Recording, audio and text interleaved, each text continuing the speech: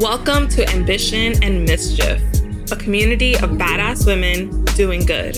I'm your host, Sam Cartagena, and as a publicist and mindset coach, I help women illuminate and amplify their inner vision, trust their intuition, and get comfortable with being seen. This podcast is a home for stories about doing the work, the internal work that allows us to see clearly and live in alignment with our highest self, and the external work that allows us to share our mission with the world. If there's one thing you take away from this space, remember that the most mischievous thing you can do is be yourself, fully and unapologetically. Let's get it. Welcome back to the Ambition and Mischief podcast. If you are a new listener, welcome. I'm so glad you found your way here. And if you are a frequent listener, then you already know that every month we have a specific theme or focus. It is a brand new month, and so we have a brand new theme. And I planned this month's theme weeks ago. The theme is freedom.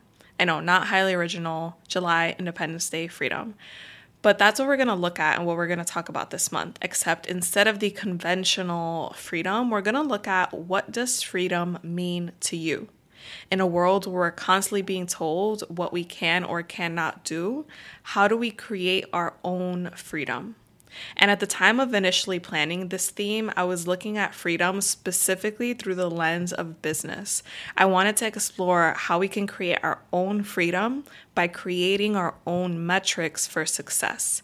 Because when it comes to business or creating our own thing, it's so easy to appear successful on the outside and yet feel trapped internally. Like thinking success equals likes on a post or prioritizing exposure over authentic connection or blindly taking on corporate rules for business instead of building your business on your terms. Like I said, it's easy to appear successful on the outside and yet feel trapped internally. This happens when we internalize other people's definition of success instead of creating our own definitions. It can look to the outside world like we've made it, like we're free, except really it's a gilded cage. It's a pretty prison. With all of that said, creating inner freedom to match external success is one thing, and we're going to explore that further this month. What we're also going to look at is how do we create inner freedom even when our external freedoms are in question. I think that's a much tougher conversation to have, and it's a much tougher question to answer. And I kept asking myself that same question. How do we create inner freedom when our external freedoms are in question? And as I kept thinking about it, the word that kept coming up is sovereignty. Inner sovereignty regardless of the external circumstances. And I'll share what this means for me personally. A few days ago, when the overturning of Roe v. Wade was announced, I expected myself to feel angry and out of control. I expected to feel helpless, like the ground had been shaken underneath me. And while, yes, I was angry, I also felt grounded. I felt solid, rooted, regulated. Inner sovereignty regardless of external circumstances. Yeah, I felt emotion. I felt anger, grief, disappointment, all of the things, but I didn't let them knock me down. And that is the biggest difference between who I am now, a person that has done her inner work for years, versus who I was 3, 4, 5 years ago. Me then would have heard something like this and felt completely taken out, completely out of control, frustrated, and the thoughts and emotions would have dominated my entire day. I wouldn't have been able to think about or do anything else successfully or in a grounded way. Me today, I was able to be with all of these emotions, allow them to flow through instead of take control and take ownership of my being and my existence. I was able to recalibrate, refocus, and ultimately recommit to this work, to this inner work, and not just my own inner work, but recommit to the importance of doing this work and sharing this work with as many women as I possibly can.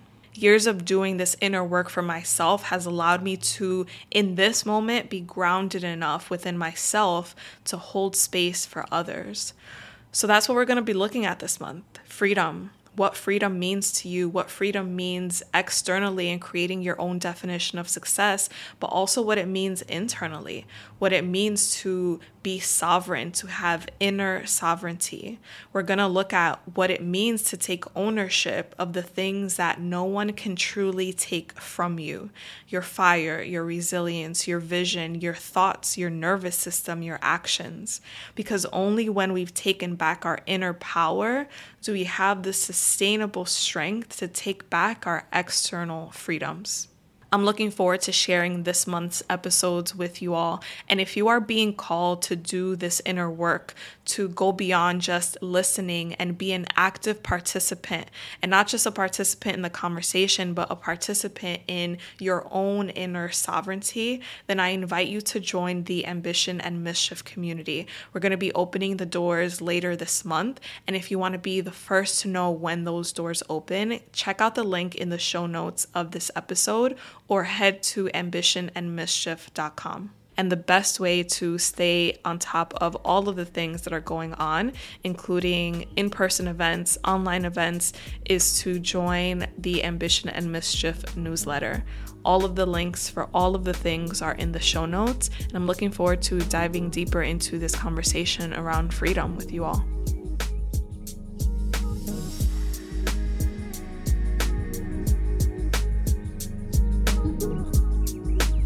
Thank you for listening. And if you're ready for more, I'll see you over at ambitionandmischief.com, where you'll find more resources and an invitation to our private online community, where we're deepening conversations just like this one.